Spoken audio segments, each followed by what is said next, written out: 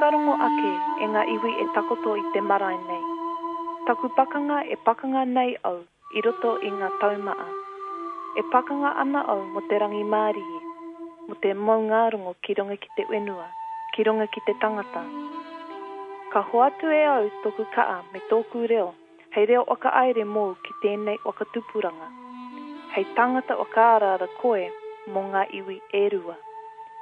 E kore tō reo e taia te pēi, e ngā maunga nunui o tēnei waka tupuranga. E kore tō māngai e taia te kopani, e ngā maunga nunui, e ngā puke o te motu nei, puta noa e ngā maunga nunui, e ngā puke o te ao. Ka haepapa I tō reo, ka wakahaere tikanga koe mo te kino kia mate I te pai.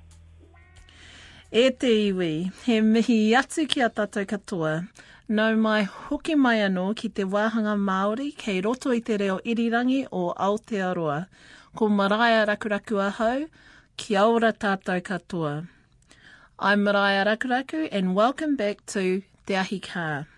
In this first program for the month of Hui-tanguru, we're kicking off with a special dedicated to the peoples of Parihaka. I was at the Peace Festival that took place in January. We've got some stuff from that. And this week's program is loaded with waiata, rap, poetry, fashion designers, artists, and of course, laughter galore.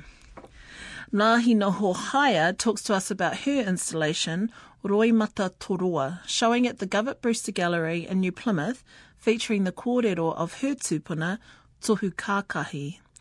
We have a reading by Jackie Sturm of her poem, He Waiata Tēnei Mō Parihaka, as featured on the CD of recordings that accompanied the 2000 art exhibition and book, Parihaka, The Art of Passive Resistance. Jim Moriarty reads an extract from a Barry Metcalf story, as featured in a 1960 school journal titled Two Māori Prophets, detailing what eventually led to the sacking of Parihaka Pā by colonial forces and the exiling of its leaders, Te Whiti o Rongomai and Tohu Kākahi, with others, to caves in Otepoti. Some of the Parihaka locals tell me how it is for them when their papakainga is transformed into a huge tent village, throbbing to music 24/7 and swelling from a population of around 80 to 8,000. And we're 3 days out from Waitangi Day whānau and 3 days into 5 days of tino. Intrigued? Well, listen on. Te Anau Tuiono tells us what that means. The 5th of November, 1881, is referred to as Te Rā o Te Pāhua, or the Day of Shame by the peoples of Parihaka. It was the day 1,500 armed militia invaded the unarmed Parihaka village. Through illegal land confiscations and the ongoing resistance of Titoko Waru, the peoples of Taranaki slowly found themselves alienated and impoverished. And Parihaka became a shelter for people seeking respite. At its strongest in the 1860s, Parihaka numbered around 2,000, and from the whānau who settled there, many of the descendants remain, the descendants of Tohu Kākahi and Te Whiti o Rongomai, the prophets identified by Raukura, an image that has been taken on by the people of Taranaki, symbolising peace. In this first instalment of a two-part reading by Jim Moriarty, we hear more of the background of Parihaka through the story of Te Whiti o Rongomai as written in 1960 by Barry Metcalf. The year is 1831, a fateful year for the Māori people of Taranaki. The great Pā, Pukerangiora, has fallen to Waikato. Among the few who have escaped are Hone Kakahi of Te Atiawa and Rangi Kauau, his wife, a woman of the Taranaki tribe. They are fleeing to join her people round the coast, where the mountain meets the sea, at Waria. At Ngamotu Pā, under the shadow of Paretutu, a son, Te Whiti, is born to Rangi Kauau. Many of the fathers of the tribe are dead. Others are slaves, taken by Waikato and Ngati Whātua in their raids down the coast, while yet others have gone southwards to Horowhenua and Wellington, with the war parties of Te Rauparaha, Te Rangihaiata, and Te Rangitake. The remnants of Te Whiti's tribe take refuge in the foothills of their mountain Taranaki, from which they take their name. One day in the summer, as the people, young and old, are working in their gardens, 3 strangers come walking. They carry no weapons, but the challenge rings out, as is customary, and they reply, "We are your fathers, your sons. We bring good tidings." They were fathers who did not know their children, sons who hardly knew their fathers, slaves set free by the newly converted tribes of the Waikato and the North. And they brought good tidings, the Bible, carried before them like a weapon, leading them safely through the land of their enemies back to their homes. These ex-slaves began to preach Christianity to their own people. Te Whiti became one of their best pupils.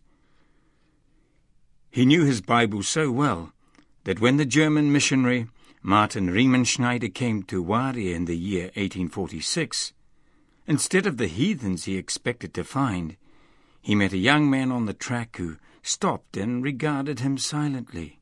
The missionary greeted him, saying, "I come in peace, bringing God's word." And the boy replied calmly, "We know that word and greet you in God's peace." The missionary was surprised, the more so when he tested the boy and found that he knew the Gospels of St. Matthew, Mark, Luke, and John by heart. The young man, Te Whiti, became Riemenschneider's student and helper, not only in church, but in the mill and on the mission farm. The flour mill at Wāria, which Te Whiti operated, was probably the first in Taranaki.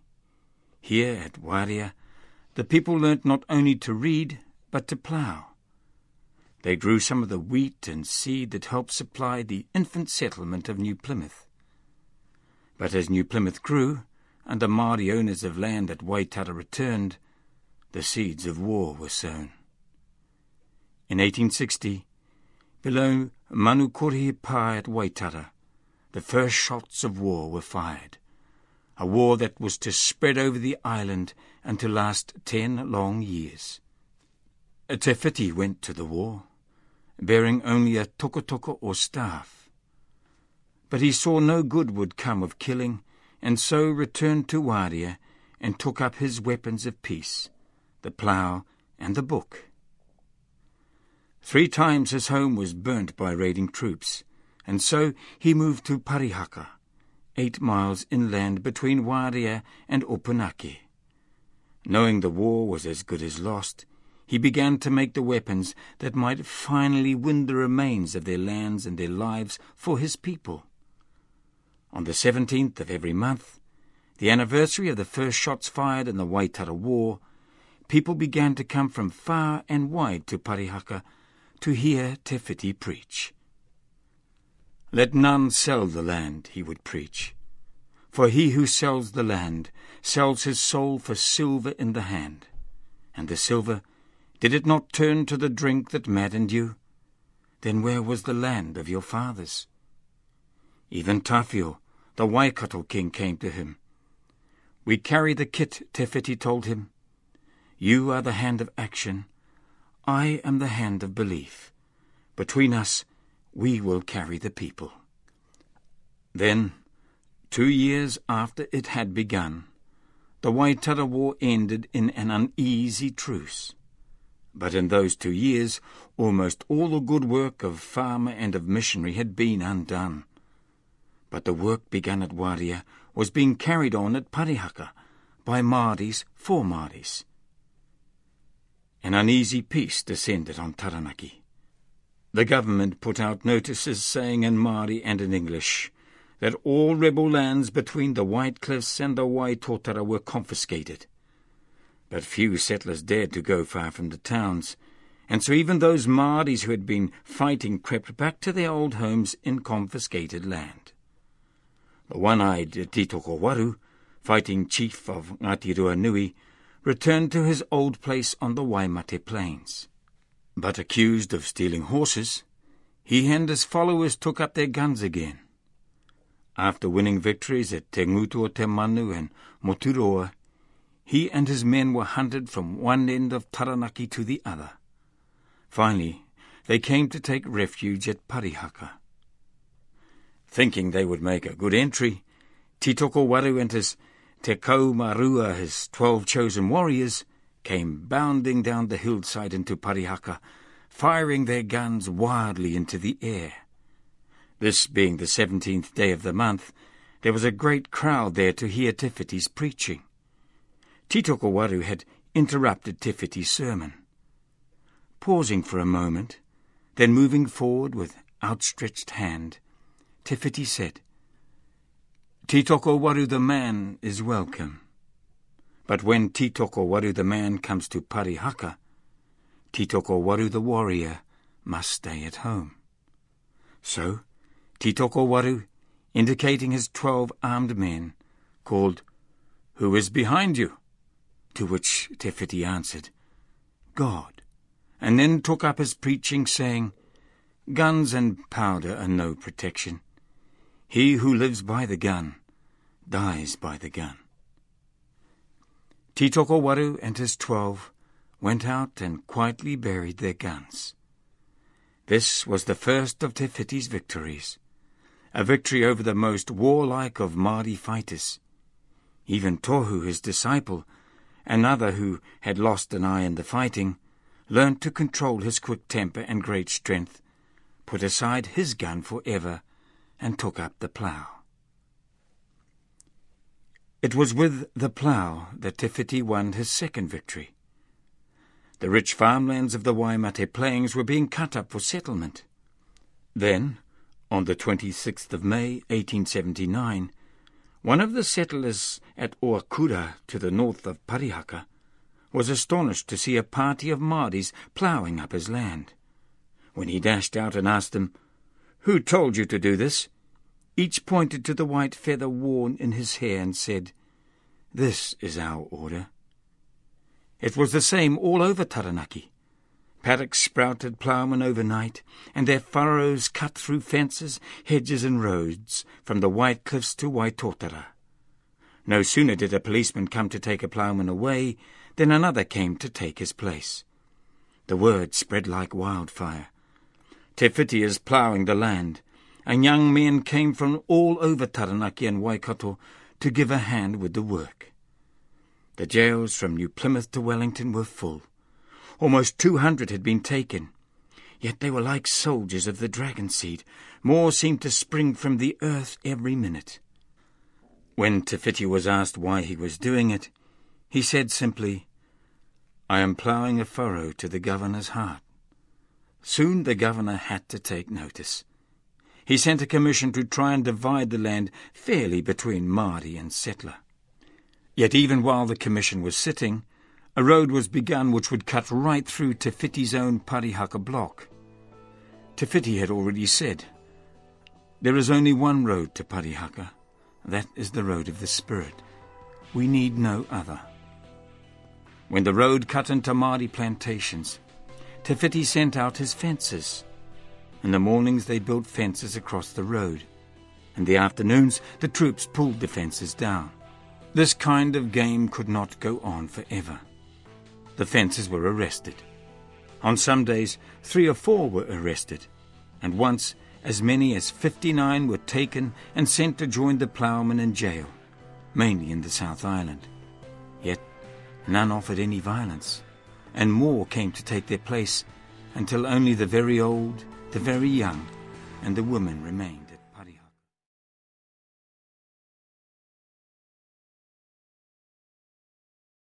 That was Jim Moriarty reading an extract from a 1960 school journal story, Two Māori Prophets, written by Barry Metcalf.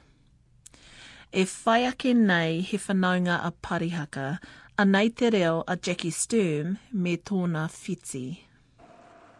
Have you heard of Parihaka, between Maunga, Taranaki and the sea, where Te Whiti o Rongamai and Tohu Kākahi preached passive resistance, not war? Have you heard of Parihaka, where Taranaki iwi gathered, seeking a way to keep their land? Non-violence was their choice, peace their aim, raukura their badge, ploughs their only weapons. They pulled down fences, pulled out pegs, then ploughed whatever the settlers claimed was theirs. Have you heard of Parihaka's boys and girls waiting outside the gates when the mounted soldiers came to rape and murder, pillage and burn, to take Te Whiti and Tohu away with all the ploughmen, and ship them south to build a causeway around Dunedin's wintry harbour? Have you heard of Taranaki iwi denied a trial, chained like dogs in sealed caves and tunnels? Ngai Tahu smuggled food and blankets to the prisoners, comforted the sick in the dark. Kua ngaro ngā tangata, kua ngaro I te pō, away to mamai that followed after.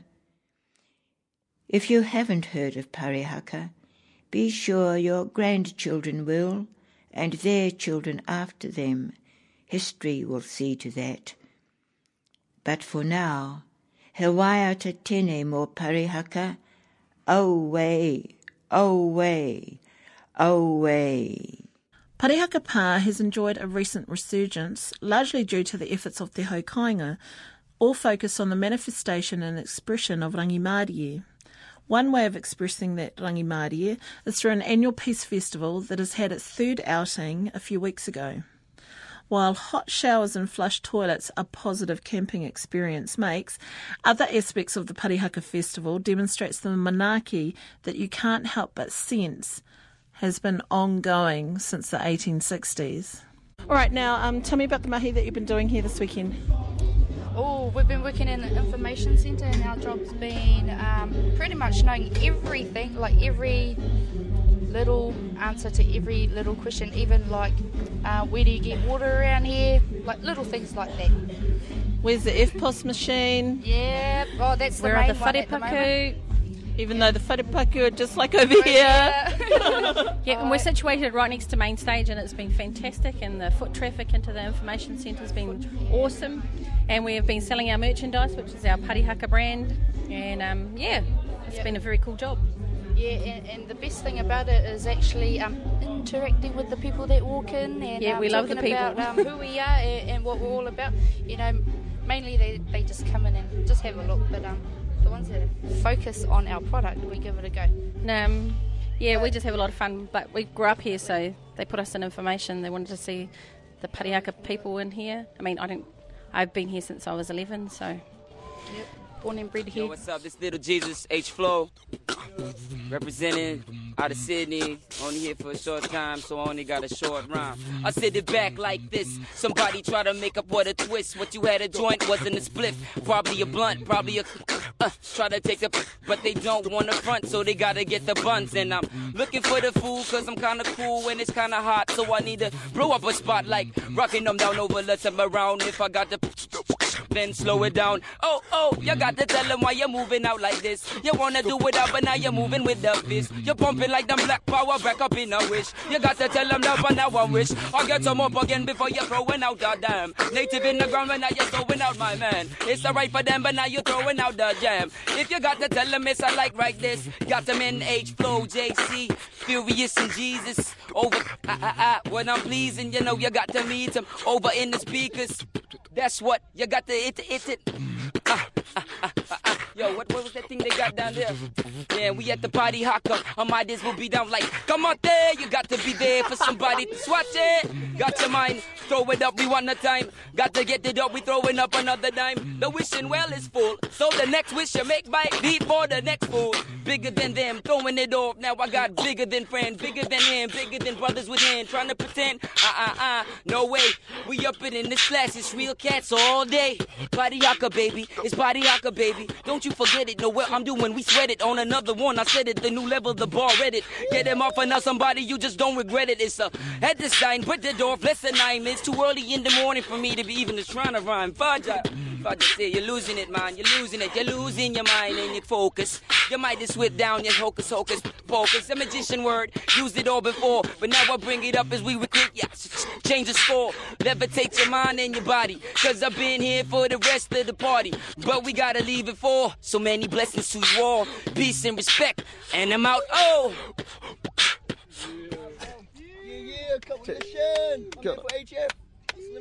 That was just one of the acts that featured during the festival. Sectioned into a number of artistic and creative spaces, the festival holds a number of fora, speakers, poetry, as well as stages, a dance tent, kids zone and stalls. Roi Mata Tōrua is the name of an installation of 394 poi made out of woolen blankets, embroidered with images synonymous with Parihaka. The artist responsible for the work is Ngāhina Hohaia, he mokopuna mai Parihaka. I met with Ngāhina at the Govett Brewster Gallery in New Plymouth, where we discussed the inspiration and significance of the work, and how the words of her tupuna echo through the ages and have as much relevance today as they did over 100 years ago. Ko taranaki te iwi, ko Parihaka te marae, ko Ngāhina Hohaia taku ingoa.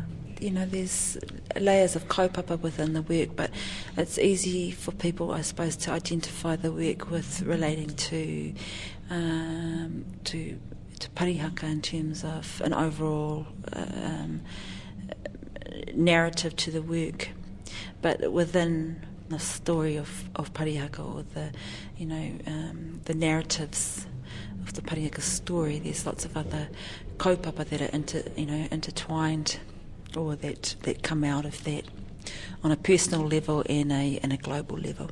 I mean, I feel really strongly about the poi being a symbol of my people in terms of the way that poi has traditionally been used within Parihaka and the wider Taranaki rohe in terms of poi karakia and poi manu. Historically, and still remains a really powerful storyteller. The poi is the storyteller, and therein the meaning of poi manu, the messenger, the storyteller, the vehicle. So, it just made total sense to take that concept into a visual art platform and carry it through as a storyteller. The poi as the storyteller. You purposefully selected woolen blankets as a medium? Because I guess people could look at that Ngāhina and go, land sales, selling acres of whenua for blankets, that kind of thing. That's right. Some people make that connection straight away in terms of the historical relevance of the blanket to our history. And that's definitely part of the reason why I wanted to use that medium for creating the poi. But again, there's there are many reasons for why that was the right medium to use for this particular installation. You must have heard your mates going to hawk all over the country. I did. I had. I had some really good mates that were keeping their eye out for blankets all over the country. Second-hand shops, but I personally made sure I cleaned out the local op shops in Palmerston North of old woolen blankets. But in particular, I was after the old beigey, creamy beigey coloured ones, and it was quite hard to find them by the end of my my work period. But but also the historically the blanket became a metaphor within oratory, a metaphor for the land, and there are. You see it repeated within oratory where they talk about, for example, Te Whisi and Tohu talked about sharing their blanket, which was obviously around the whole issue of the land and the loss of land, and therefore the loss of mana motuhake. But the idea that, you know, there is a way to coexist, and there is a way to share, and it's definitely not about ripping one side of the blanket off the other. And they advocated quite strongly too that in sharing the blanket, they believed that the mana motuhake of that blanket needed to remain with tangata whenua. So again, the blanket, you know, was a really suitable medium to be working with. And it's also really, you know, it's really tactile, and so it's inviting people. I think it is. It's, you know, it's makes people want to come closer to the work. It makes people want to,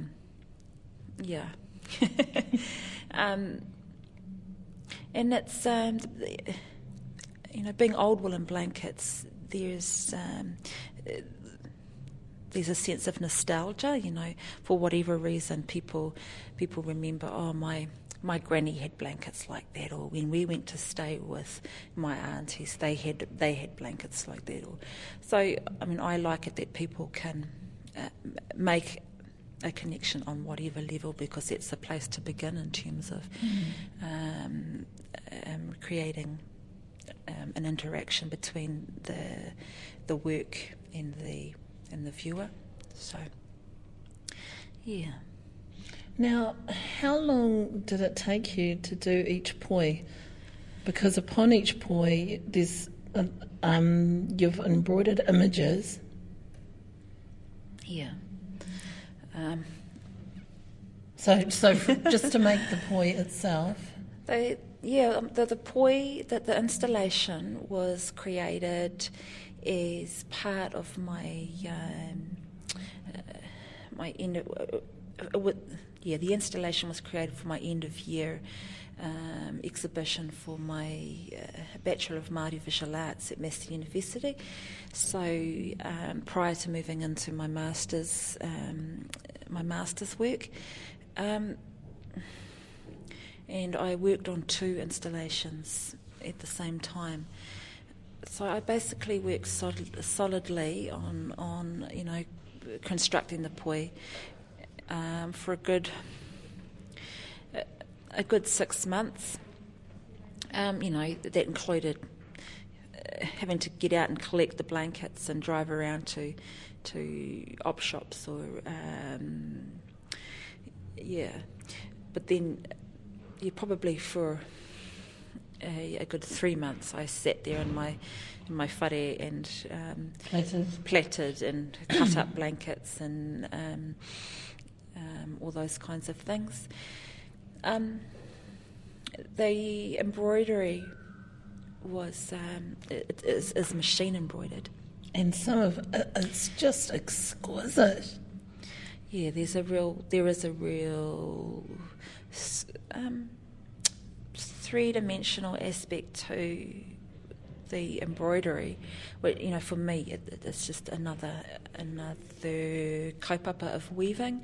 So, you know, I come from a rāranga background, so for me it's a natural progression to be working with these materials and to be incorporating, you know, embroidery and the whole kind of constructional idea, you know, that I'm constructing these poi is just another dimension of my weaving kaupapa.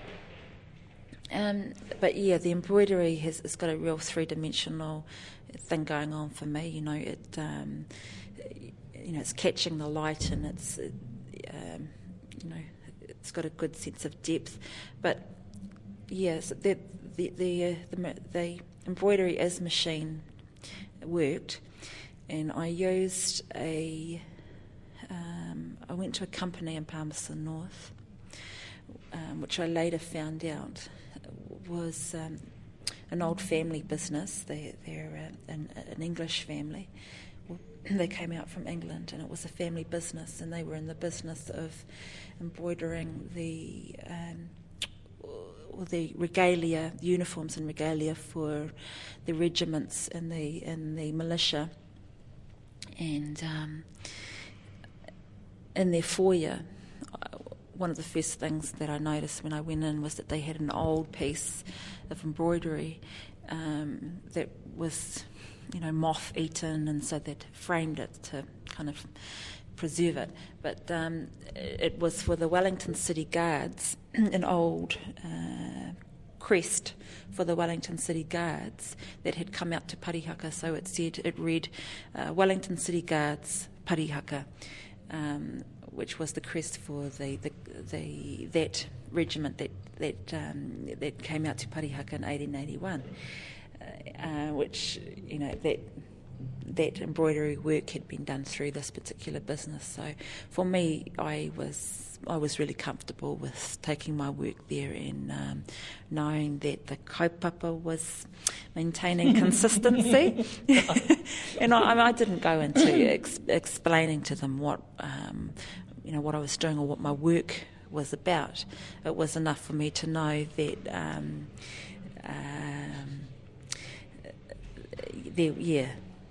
that there was a connection there in terms of maintaining the kaupapa of my work. Yeah. Is there a symbolism in the number of poi that you've used? Yeah, a few people ask that because you walk up to the installation and there's a whole wall covered in poi, but no, there's not. The idea was about repetition, and that the power of repetition, or the impact of repetition, so the visual impact that creates, and and how that intensifies a visual statement. So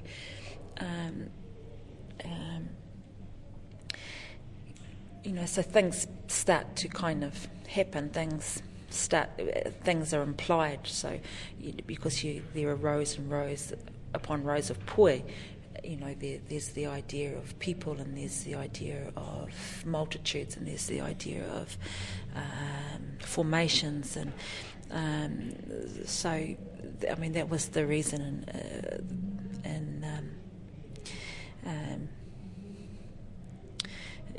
going for a large number of poi. Now this is the third time that I've seen the installation, and it's been installed differently on every occasion. Is that liberating for you, being able to, and every time you install it, you can put it up whatever way that you want?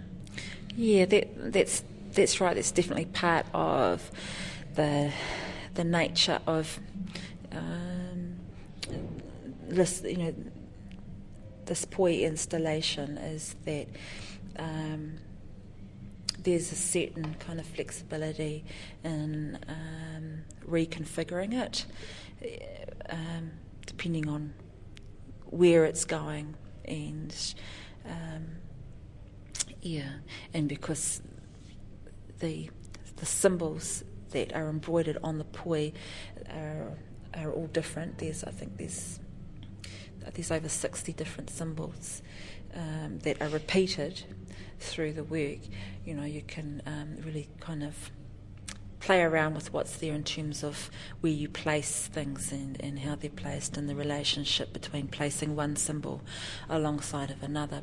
We're now standing at the exhibition, and we're standing in front of a statement that was made by Tohu Kākahi in 1895, and you've incorporated that statement into the exhibition.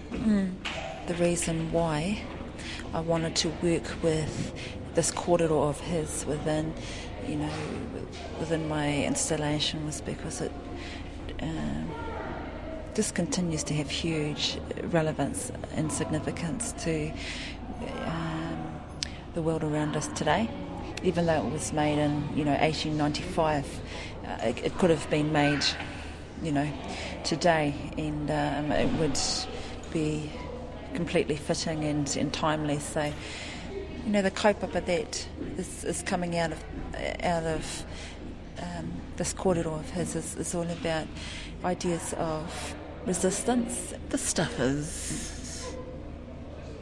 is inspirational and so relevant, today, always. And you've used, you've taken the statement and you've embroidered these words upon poi. Yeah, so I just paraphrased it so that, you know, a paragraph could be placed on each poi to break the speech down into smaller parts. Yeah, I mean, I wanted to use the kōrero because it is hugely inspiring. Well, I believe it is. You know, it's inspiring. It's strong. It's got emotion, but it's really clear too about who it's talking to and what it's advocating and what it identifies. When it talks about never being suppressed by the great powers by the great powers and forces of this country, nor by the great powers and forces of the entire world. So I think that they as leaders, tohu kākahi and te whiti o rongo mai, and our leaders of that time were very clear about what they were up against and what what that struggle meant, both on a local level and an international level. That the colonial powers that they were faced with was a worldwide thing happening. Yeah, they understood that clearly. Now, as we just turn and we see the wall that has the 394 poi placed upon them, and there are these symbols that, as a visitor to Taranaki, I associate with Taranaki, or with Parihaka. There's a plough and the feathers, the maunga, and there are even some symbols here that I associate with te kōti. And then there's one further along here, and it shows there's men. There's a figure on horseback with the constabulary, soldiers. A big part of the process that I used to formulate which symbols I wanted to use within this installation was by going back to our waiata tangi, our waiata tawhito that pertain to our poi, to the poi manu, our ceremonial use of the poi, and looking and listening and thinking about the symbolisms and the ideas coming through in those waiata, because there's just such a rich and base of symbolism in those waiata. I didn't have to work hard to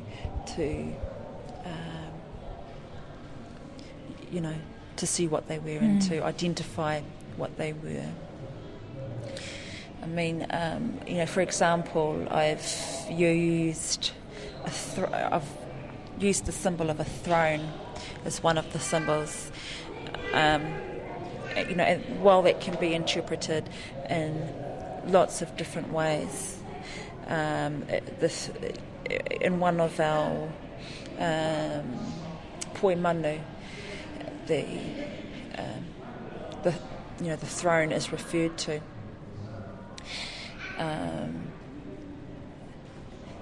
and in that context, it's about the people's struggle, mea te whawhai mo te whenua me te maungarongo ki runga I te whenua ki runga I te tangata, being a righteous cause. So it's about that throne on high, that it's a righteous cause. Yeah. And there are dates on some of them: 1860, 1895. What are the relevance of those dates? 1860 pertaining to history here in Taranaki, and in terms of the beginnings of war here in Taranaki, the beginnings of the land wars here in Taranaki. 1881, the Te Pāhuatanga ki Parihaka, the invasion at Parihaka. 1895, I used that date to put the speech that I've used into context. So the speech here was made in 1895. And it, it's just the points to keep, placing the work into a context and into a time frame. You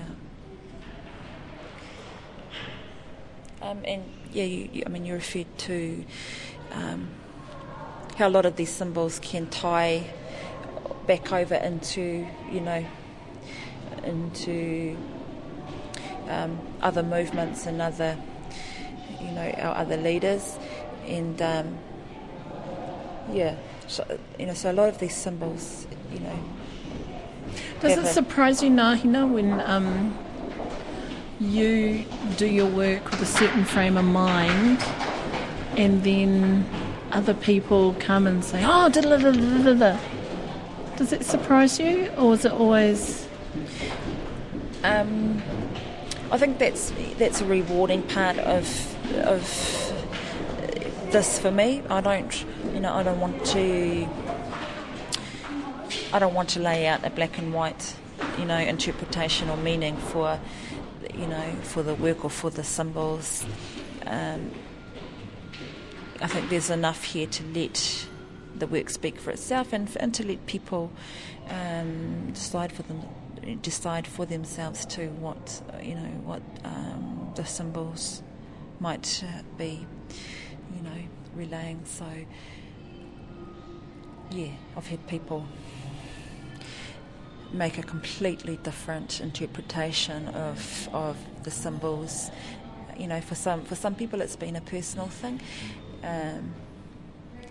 There's I've used lots of different manu as symbols, and so people, some people have had a personal, feeling about a particular bird, and that's fine. Whether it's if it's a personal interpretation or a general universal interpretation. I don't believe that the symbols need too much kind of analysis. Yeah, it is what it is. Have you enjoyed Parihaka? Yeah. Yeah? What do you like the best? Music. What about you, Ehime? All of it. Yeah? Yeah. What's the kids' zone like? It was pretty cool. What about you, baby? I like it. Yeah? And do you know what this place is about? Yeah. Yeah, what? Do you know what this place is called? What? Parihaka. Oh, ka pai. Where you come from, mate? Wellington. And what's this we're doing? Parihaka? No, right now. Waiting for a shower. And a queue. And how have you found the shower since you've been here? It's been amazing. Good, actually. Yeah. Good water pressure. It's amazing. Yes, so. Amazing for being away from home. It's flash. Makes it less of a hardship, eh? Yeah. Did you grow up in New Zealand? Yep. So did you know about Parihaka when you were growing up and the history No. of the peoples here? No, I didn't learn that until I went to did some art history at design school. Yeah. Yeah. It was not until I was maybe 20 or something. Yeah. Yeah. And what are your views around that? Oh, I'm very inspired by it. I was amazed by learning about it and learning that they influenced Gandhi. Gandhi, yeah. That's incredible, isn't it? Yeah, freaky, eh, that we all know about Gandhi, but, growing up in Aotearoa, not many people knew about Te Whiti o Tohu. Exactly. Yeah, it's incredible. That fella was a samba drummer from Wellington, Barukara. He performed at Parihaka and has done from the outset. He talks some more about that on the web page. Te Neho Pā, a pā at Parihaka, was fundraising through a kai store, and gotta tell you, the parawa parai and that berry crumble was to die for. I also caught up with a number of mukupuna, descendants of the Parihaka people, including the discovery of a love story spurred by some kirituhi or body art. What is it like for you fellas having people on your whenua like this? It's quite amazing because our people go to other places, but bringing everyone from all over the world is just it's just overwhelming, and it's like that next step from the first one, and even from 10 years ago. Like, we never had anything like this or thought of anything like this, and now it's come to be, and it's been 3 years now, and I'm gunning for another 5. When I first came here last year, I never realised that Parihaka was made up of these little puke. I think they're called lahars. Yeah? That's the fancy word for them. Yep, it's because it's volcanic area. So tell me about yourself, Martine, and you're wearing a t-shirt there that says Parihaka Pā. Well, I'm living in Hamilton at the moment. I just come home to have a bit of a holiday, kick back. Yeah, it's been pretty choice coming back and to the park. some mahi? Yeah. Making some mussel chowder and fry bread. Oh, you're over in that store. Yeah. The store for Te Niho. Yeah. Te Niho ai. So you've got a limited edition Parihaka Pā Kids Well, t-shirt. yeah. Self-made. You only made one. Only one. Only one out. Sorry, peeps. Yeah, sorry, cuzzies. So really you should say Parihaka Pā Kid. There'll be some more coming out soon. So a limited edition of what? Yeah. About 150? Yeah. Must have been 150 just of you test kids. to see if anyone likes it. Can walk around now. Yeah. Oh, Jabba. That'll be $25. That was quite amazing amount of the responses I got though. So what was it like for you growing up here in Parihaka? Very homely. Yeah. We used to come over here and just play, run up and down the hills, kick around in the marshes over there in the bamboo. Yeah. But yeah, it was choice growing up here. Martin is from Sally Karena's whānau. All prominent families in Parihaka. This is Ahi Kaa. He's So come to say. He's another whānau member from Parihaka. Oh, kia ora. Koe toingoa? Ko Ahi Kaa, tēnei. You got some beautiful work there, Oh, kia ora, fellas. yeah, I was checking out that one over there. Oh, yeah. No idea, I was having a read of it when you walked past me. Oh, no, that's a bit of a love psalm from my wife. Oh, hey. He's a walking canvas for. A walking, talking canvas. Yes, a walking, talking canvas. Scan him and put him on the wall. There's a lot of money on there. That's how valuable she thinks I am. So what does it say on there? It's a love sonnet to me, and it says, "Really deep is my joy, for brief moments with dawn's sun lighting her face cannot sate me or beat the kisses of the long-denied passion I feel for the glorious woman I realise I love. Valiantly swearing loyalty to the monarch of my heart, dreamy queen of my soul, Jean." Gee, that brings a little bit of a tear to my eye. Gee. So what, Jean, did you help him write that? There's a funny story about that. Okay, well, I think I'm up for more funny stories about these Parihaka Pā Kids. I wasn't even going out with him when he put that on there. Oh my God, is it even you? I think he just added Jean on after.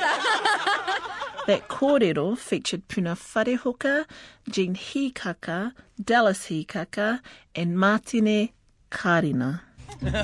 So what have you been thinking about the festival? What have I been thinking about? I've been thinking this is just one of the greatest event I've been to. Been to many festivals around the world, and I have to say I haven't been to anything that tops this. So Parihaka, rock on. Yeah. Kia ora.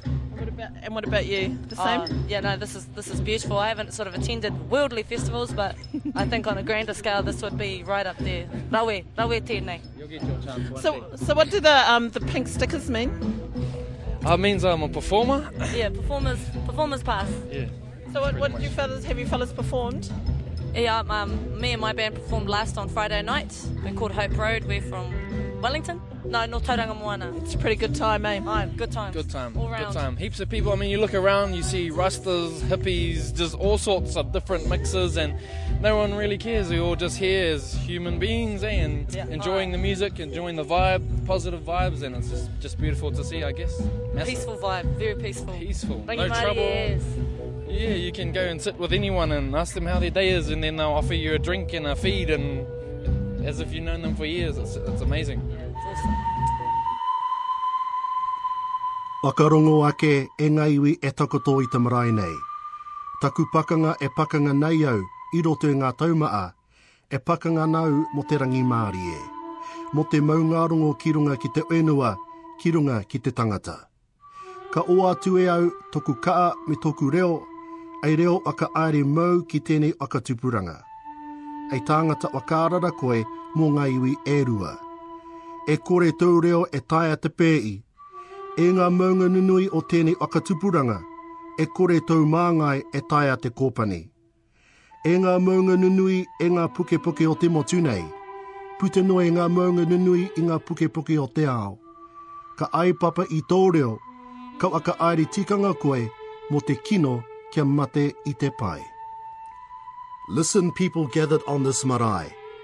My war which I fought through the many years is one I fight for peace, for the foundation of peace upon the land and upon the people. I give over my resilience and my voice as a voice of leadership for you to this generation, that you may cause to be an inspiration to the two peoples. Your voices will never be suppressed. By the great powers of this generation, your mouths will never be shut. By the great powers and forces of this country, nor by the great powers and forces of the entire world will your voices be extinguished. You provide the means to overcome evil with good. To'u Kākai, June 1895. Ko eruere rerekura tēnei, no te ati haunui a Pāpārangi.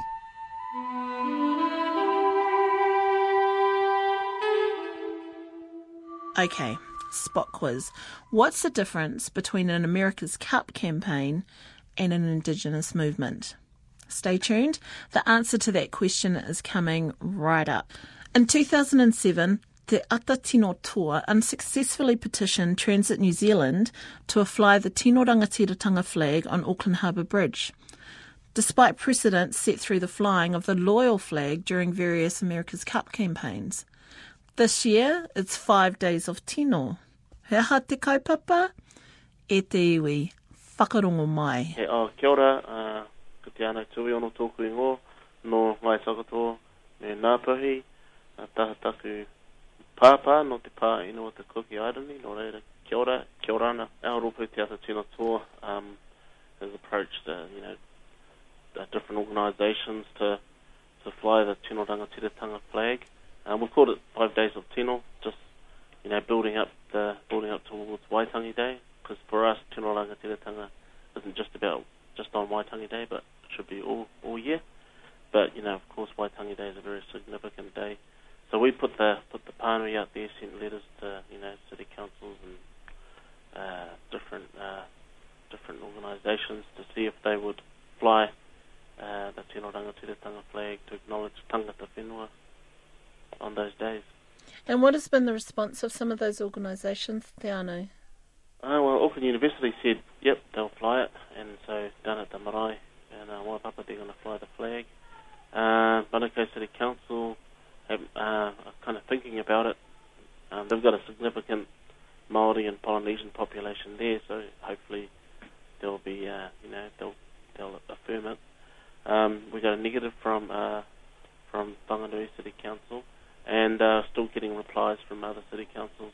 We also asked the Manukau City Council to approach the Auckland Airport to fly the flag there, because they had a big flagpole. But they said that unfortunately it's a commercial institution, so they wouldn't be allowed, or they wouldn't be able to. We approached the warehouse as well, but the warehouse said they're not a political organisation, so they're apolitical apparently, so they've declined to fly the flag as well. But for us, the opportunity is out there for people to celebrate tangata whenua. There's a precedent in Australia. The Aboriginal flag flies on government buildings on official occasions, and flies on various other council buildings, and it has flown in the past on the Sydney Harbour Bridge. Mm. So this is not a new thing. So what we're hoping is that New Zealand gets into step with what's happening internationally with Indigenous rights. Now, last year, your rōpū sought to have the Māori flag flown from the Auckland Harbour Bridge, and you got a resounding no for that, Nera. We put an application in to fly the flag on the harbour bridge. For us, it seemed to be, a good opportunity to fly the Māori flag on a significant landmark within Auckland City, especially considering the large Māori and Polynesian population within that city. The then flag policy of transit was that they would they only fly country flags, national flags. So we, responded to them by saying, well, you've flown the loyal flag, the Team New Zealand flag, the flag for the boats, and that's not a national flag. You've also flown the European Union flag as well, which is also doesn't represent a national country. So they can be flexible in the way that they choose which flags fly on top of that bridge. Subsequently, they put this in too hard basket, and they changed their flag policy. Now, only the New Zealand flag is allowed to fly on the bridge. So we responded to that with a letter at the end of the year saying, well, if your policy process is as flexible as it seems to be, they seem to be able to change it at whim, then how about considering changing it and making an exception for the Māori flag? And especially, with the precedent, with what's happened with the Aboriginal flag, but also, falling in line with what's happening internationally with Indigenous rights. Last year, the Declaration on the Rights of Indigenous Peoples was passed overwhelmingly at the United Nations, supported by 143 countries. There are only 4 countries that didn't support that declaration. New Zealand, shamefully, was one of them. So, from our perspective, New Zealand needs to get up to the plate with what's happening with human rights and in terms of what it means for Indigenous issues. New Zealand is becoming internationally known as a backwards country in terms of the way that it deals with human rights as it applies to Indigenous peoples. And this is an opportunity for us to turn the tables around. 5 days of tino. What are some of the other things that are going to be going on? Well, we've, like we said, we've asked, all these different organisations and asked people as well to approach their kura, to approach their churches, to approach their councils, to adopt local flagpoles to see if they can get the flag flying on those flagpoles. Last year we had a flag competition to see who could fly the Māori flag in the most creative way possible. It was really successful. The guy that won it flew it down in the Antarctica on the boat. He had his flag, he had some icebergs in the back. Couldn't actually beat that. So he won some prizes. There are some other good examples. The Union Unite, they flew it on top of their building in Queen Street, and different people sent in photos. So it was, really, really warmly received.